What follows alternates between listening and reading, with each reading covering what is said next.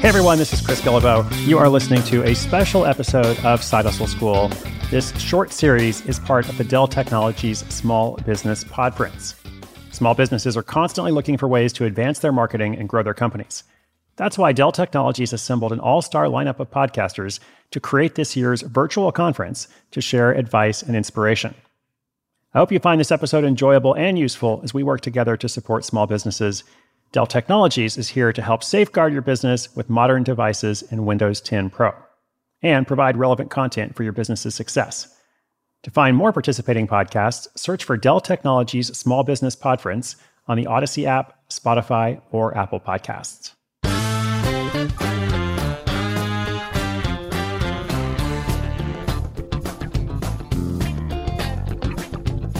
All right, let's jump right in. I'm excited to bring you this short series, which we are going to feature entirely around the concept of asymmetrical opportunities. If you have never heard that phrase before, an asymmetrical opportunity is one where the risk is low, but the possible reward is high. So starting a small business on a low budget is a perfect example, because your business idea might not work out, but if it does, there's no fixed limit to growth. In other words, your risk, your exposure is low, but your potential growth, your potential success is unlimited. So in this series of short episodes, we're going to do 3 of them. I'm going to share 3 examples of how ordinary people are exploiting asymmetrical opportunities to radically transform their lives. And the theme of the whole podference is transforming the new tomorrow. And I thought about that and I was like, well, the new tomorrow will not be televised. Why will it not be televised? Because it's available on demand right now. You don't have to wait for it. The new tomorrow is being live streamed, we could say.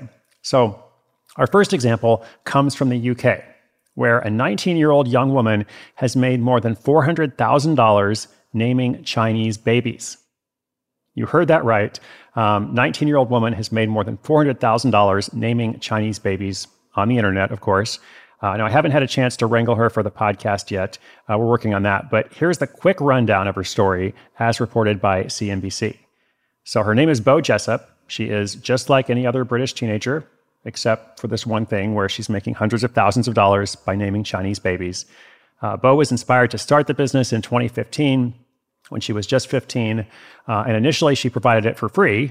But after naming more than 100,000 babies, she introduced a fee of 60 pence, which is less than $1 or 79 cents in US currency.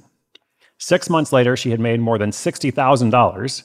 And since then, she has named a total of 677,000 babies and racked up revenue of over $400,000. Pretty crazy, right? Like I read that story and I was like, this is Side Hustle School right here. Classic example. And it's also an example of an asymmetrical opportunity because starting it was super simple. She just made this really, really basic website. And then she actually went to upgrade the systems once it became apparent that it was a big hit. So basically no risk in the beginning and huge, huge reward in the end.